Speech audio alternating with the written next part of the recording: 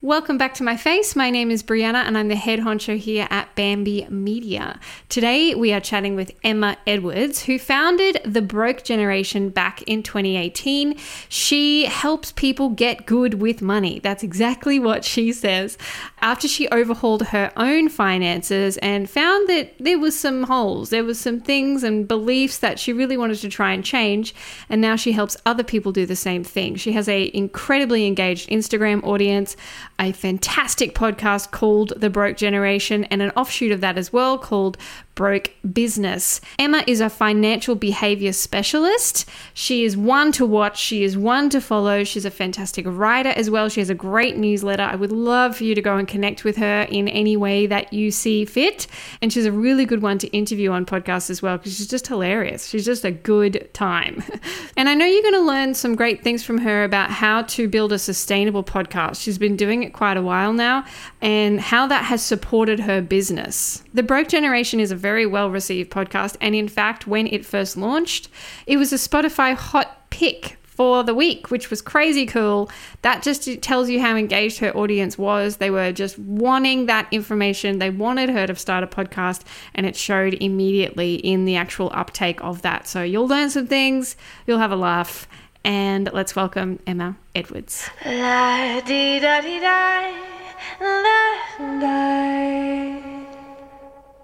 Emma started her show on the 1st of July, 2021. I want you, Emma, to take me back to the day and the time, well, maybe not that specific, but the surrounds of the release of that show, and tell me why you decided to do it, why you decided to launch a podcast. Frankly, I'll be really honest, I started it because being in social media and being in the public eye is a lot about like following what's working, following where the people are going. And so there was a big part of me that was like, okay, people are going to podcasts, people like audio content, I need to, show up there.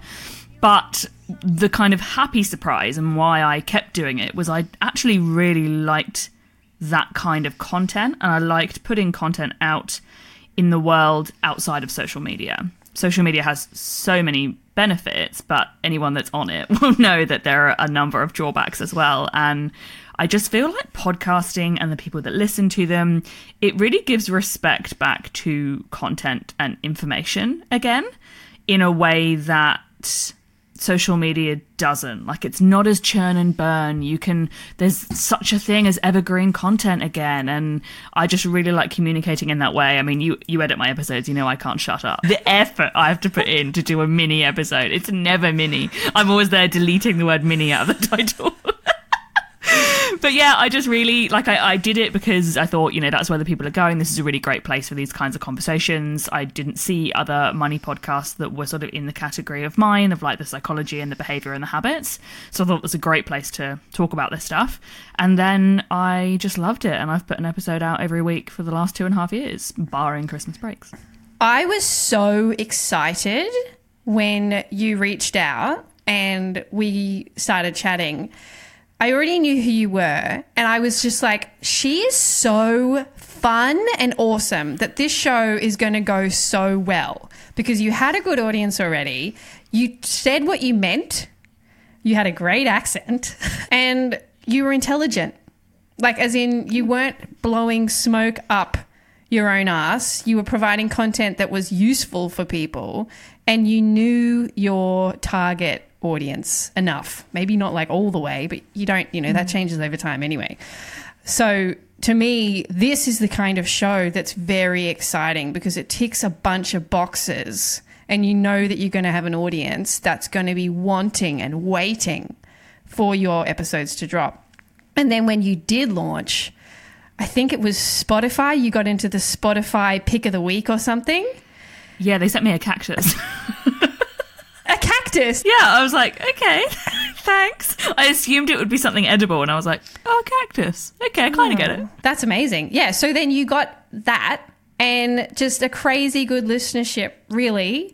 Who do you feel like it's actually for, and has that changed over 2.5 years? Has it changed over 2.5 years?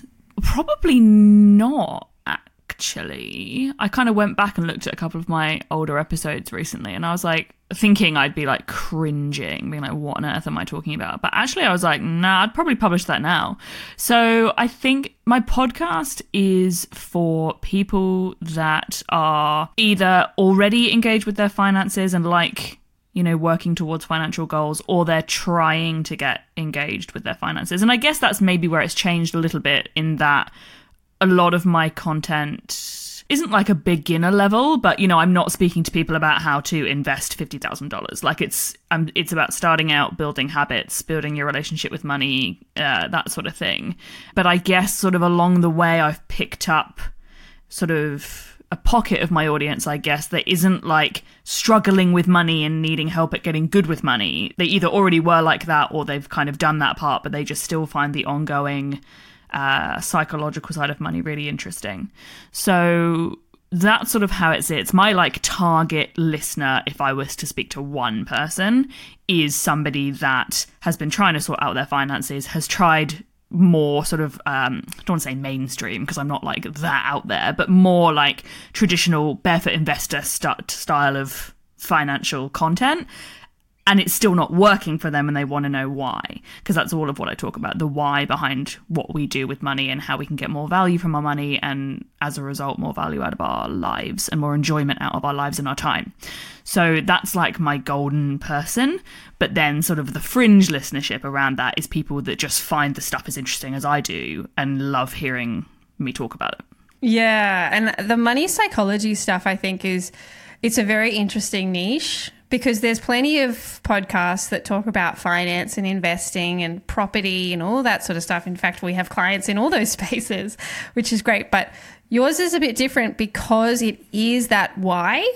Like, why do you treat money this way? Why do you feel this way about money? Why do you feel like you have to go buy something when you've had a bad day? Or, you know, that conversation, I think, is a lot of what the normal person struggles with, that they're trying to get over that feeling of having to spend to get some sort of reward. And that's why I think that your wardrobe freeze is a really interesting idea. And if you're interested in that, please go and look at Emma Edwards on Instagram under The Broke Generation, or on TikTok, on her website. You'll see she's doing this wardrobe freeze, and it's just fascinating. You've really nailed it as far as who your target is, and it is very interesting content. So that's great. How do you feel your show has helped you in your business, or personally, or both? I think it's really helped with that long-term connection with my audience or my community or whatever you want to call it. I think that showing up on social media, particularly in recent years as TikTok has come along and video has reigned supreme, and I think that unfortunately the rise of video has put more and more emphasis on aesthetics in terms of your surroundings, but also yourself. You know, it's no secret, it's been this way for years, that you will have a much greater leg up on social media if you look a certain way. But I think that video is partially, you know, even out of podcasting, it's partially done that as well. You know, if you've got the professional videos and the professional setup, people are kind of more drawn to it. But I still just love so much the audio side in terms of that communication. You know, I'm showing up every week with a long form conversation, either a solo deep dive or a conversation with someone else. People know that it's there. They know to expect it. It's not sort of like the competing with the algorithm of social media. Like, yes, there's algorithms and stuff on, you know, getting in the top 10 and that kind of stuff. But if you're just like a little fish like me, it doesn't really affect me in that way. I really like that from a connection point of view. In terms of opportunities, because there is so much content on social media now, I feel like if you have somewhere else for people to go, whether it's a website or a blog or a podcast or something that is a bit more quote unquote traditional and involves a little bit more than, you know, chucking up a 60-second video, not that that's easy, but you know what I mean, I think it's maybe helped me be taken a little bit more seriously, especially as I sort of accidentally tumbled into the influencer adjacent space, because, you know, that's how you monetize, you do sponsorship. Particularly as a woman, particularly in the financial space, it can sort of dent your credibility a tiny bit, whereas I think having the podcast helped me overcome that. And, well, not overcome that, but help sort of support my credibility on that side. And then I think on top of that, a few opportunities I've had have come from people who listen to my podcast, but sort of that crossover. And I worked in social media for professional services for years before I did my own thing. And one thing we always talked about to clients was, don't forget that even if you're targeting lawyers, your clients are individuals as well as lawyers. And I've really noticed that because I did a talk, for example, for a sort of networking event for cancer nurses, because one of the people on the committee there listened to my podcast for herself. And, you know, I'm not like targeting medical professionals or whatever, but people listen to my show as them as individuals, but they have a professional side as well. And they might put me to their employer, or they might be the employer, or they might hear about me through someone else. And that's actually where I've got, I guess, a lot of return, if you want to put it that way. It's totally unquantifiable, but a lot of return from doing the podcast. It's not like a, you know, X number of clicks and X number of likes and that converts to this much. It's not like that. It's much more of a longer term conversation that has granted me a lot of visibility. Yeah, and I think that's what I like about it as a medium, because it feels more creative in that way too, where it doesn't feel so much it's a numbers game and this many clicks is going to convert into this many impressions, which is going to sell you this many ads, and then you're going to be blah, blah, blah. Like, there is that side of podcasting, and it's something that's going to get more intense. But at the core of what you're saying is like, you've put yourself forward as a professional person talking about things that are interesting and appeal to, firstly, a broad range of people. And then you spread through word of mouth into other opportunities because people are engaging with your content that you're not even sort of targeting. And this is one of the big things that happened in podcasting. If you don't have, when you don't realize the impact that that actually has on you as a professional person and the kind of speaking gigs that you can get off the back of that.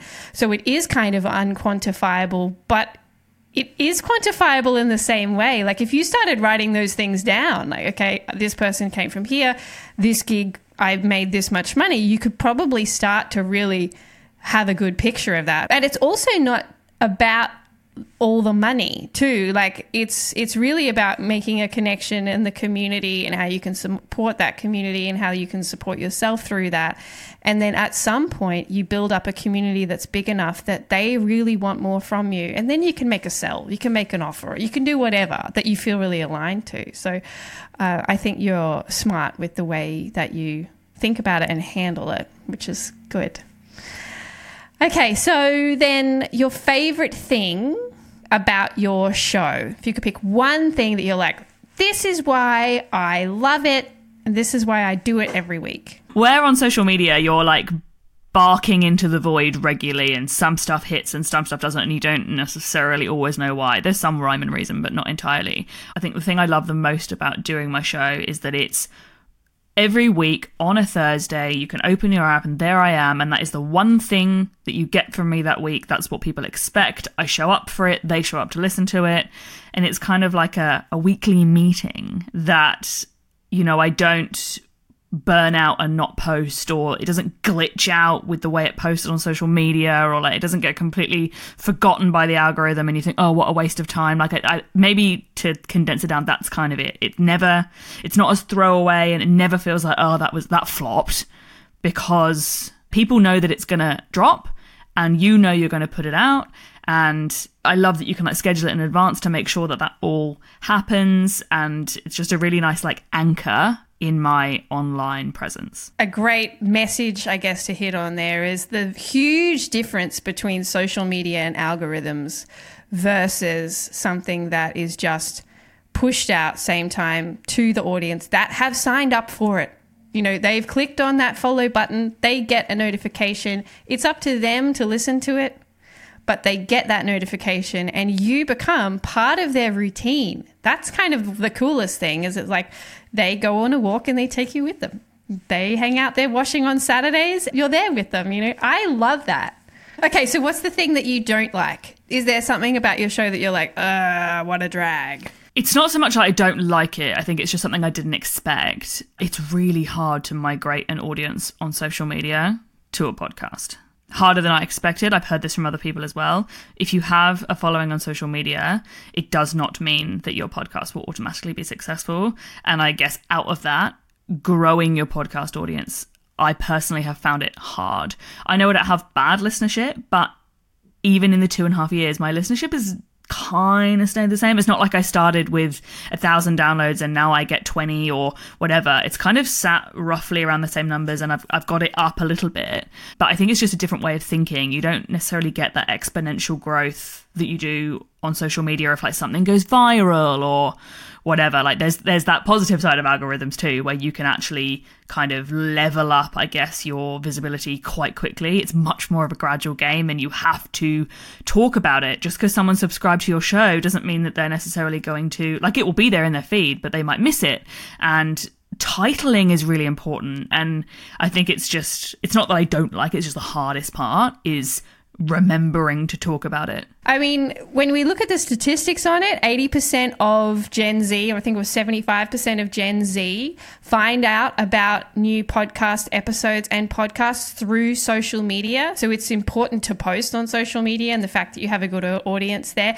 Maybe it's a positioning thing as to you don't mention that it's part of a podcast. The only thing that's sort of classifying it is that there is a microphone in front of you. I mean, that's the way I do it. That's the way others that we do for podcasting do. We've stopped putting, like, not because of the engagement thing, but we just saw that people were interacting better with the social snippets and the video snippets and things like that. If there wasn't a reference every time to it being, hey, here's the it's for the podcast, it's this episode number 1 of the podcast or whatever, we got rid of all of that. No end screens, just big captions with really like important pivotal moments. They go way better. I agree, and I've been thinking that, you know, even though a lot of my clips or whatever will get less views than maybe another reel or a TikTok, I feel like it's important in terms of your like social media shop front, in a way, that when someone new lands on your page, having visuals of you talking into a microphone, that in itself tells them that you have a podcast. If you can put it in your bio, it helps. But I think that's kind of how I've shifted out of that, you know, worrying about, I don't really want to talk about it because it's going to bomb my engagement for the rest of the week or anything else I say that day. More thinking about like putting little, as you've sort of said, like cues to be like, podcast. Yeah, exactly. Just whisper it. Because again, especially for the Australian audience, if you put something like, hey, it's this, the Australian audience is like, oh, that's an ad, I don't want it. Even though it's not an ad, they perceive it as an ad, and they will respond as that because the stupid tall poppy thing. The American audience is fine. You can do that all day, and they're fine with it. But the Aussies are a different breed, which I find very interesting. So you're just going to get a little bit more creative with what you're putting out as far as video snippets. We went off topic there, but I mean, this is the kind of thing I could talk about all day. How have you stayed consistent releasing for 2.5 years? Having Bambi edit the show, it gave me 2 things that I really need for myself to actually do things: a deadline / a routine, and some sort of consistency level of what I need to do. Because if you're self-editing your show, you're going to run into, a short solo episode might take you 20 minutes, whereas a long guest episode where they had a cough that day and you keep having to find all those coughs, or where you kept stuffing up and starting again, that could take you 2 or 3 or 4 hours, and it's really hard to know when you're going to do all of that. So having like a baseline that I have to do, I have to record an episode and an intro and put it in the Google Drive, and it has to be 2 weeks in advance because that's when you're going to edit it. And when you're going away for Christmas leave and stuff, like, we have to be ready before. I'm not saying I couldn't do it on my own, because I know loads of people that do, but for me personally, I feel like what would have happened, for one, I would have had to have done seasons, I think, because my show is always on evergreen. I don't break for seasons. I think if I was doing it myself, I would have had to have done seasons, but also I feel like it would have just, much like many other things that are just you doing it solo, it would have just got swallowed up into the chaos of life at some point, and I would have missed an episode and been feeling bad about it. And I know that those things aren't necessarily bad, but I do think that with things like podcasts, you really want to be showing up for your Thursday episode if that's when you drop them, because people come to expect that of you. And like you said, you're in their routine. So if on Thursdays they have to listen to someone else, maybe they'll love that and they won't listen to you next week. So the key thing that's kept me consistent is having editing help and also having like an ideas bank that I'm way ahead with, because that's the hardest thing I find, is coming up with constant ideas, especially after 2.5 years. It was fine for the first year or so, but now I'm like, how many ways are there to say this? Yeah, and that's the rise of things like ChatGPT and, you know, these kind of AI tools can be helpful depending on how you use them to help you kind of get over a bit of that hump of like, what am I going to talk about in this niche? It's always good to have a bank, like Emma says, and thinking about it, like not being so rushed with it that if you know that you have to have it to us by, or anyone you have a deadline of some point, you have to have it to us by 10 a.m. on a certain day, not only thinking about it at 9 a.m. that day to then release the thing, because I can guarantee you the content that you deliver is going to be way worse than if you gave yourself at least 24 hours to do a little bit of research, to think a bit more deeply, to plan it a bit more. So the content planning, I think, is huge, and the consistency of having a deadline that you must stick to. And even if you're doing it yourself, having that regularity in your diary. Even for me, when I first started Pump Up Your Pod ages ago, I didn't have anyone else in the team that could help me edit my own stuff. I was doing it when I could, and I had to stop. It got swallowed up with all the billions of things as a head of a decent sized company then had to do. So I had to stop until I got to a point where I actually could outsource my own stuff to the rest of the team and felt like I was then a client of my own business. And then it actually started to work and the wheels didn't fall off. Interesting. Okay, last question. What is your current favorite podcast that you listen to? I have more than one, is that okay? Oh, please, of course. Okay. It wouldn't be Emma if there wasn't multiple. So I have like two that I listen to on like a personal level that I like to listen to for me, like outside of business or whatever. One is called So I Got to Thinking. It's a Sex and the City podcast out of the UK by Juno Dawson and Dylan B. Jones. It's just so funny. I'm howling on my walks. Goes through every episode. They're nearly at the end, so I guess I'll have to start again after that. Then How to Fail by Elizabeth Day. Really good interviews. Kind of a similar depth as like Stephen Bartlett, but I prefer listening to podcasts by women. I don't know what it is. I really try, but I'm like the dulcet tones of a female is much more my vibe. And then for business, I love listening to my friend Peter has a podcast called The Business Fondle. It's really good about learning about online business, and she's a gun at email marketing, so she's really good at like teaching you about going out and making bank in your business and selling your products and that kind of thing. And the other one is called No Room for Doubt by Kyra Matthews. It's actually also out of the UK. She's a business coach. She's coaching me at the moment, and I just love everything she says and does. Oh, wow. What a good list. Oh, my gosh. Four good recs. We are definitely going to put all those links in the description of this audio and video. We're also going to put all the links to Emma just generally here so that you can go and connect with her in all the ways. Go and listen to The Broke Generation if you have not listened to this show yet. It is amusing, it's interesting, it's insightful, it's intelligent. Emma's a real crack up. She has good guests on the show. Maybe I'm biased because we work with Emma anyway, but I just think it's a great flippin' show. So go and check it out. Follow her on all the socials and all the things. And I just want to say thank you so much for sitting down with me today and having a chat on Pump Up Your Pod. I love having you in our life. Yeah, and you're a good egg. So thanks so much. Thank you so much. I would not be sitting here as a podcaster without you, so I am equally grateful for your presence in my life.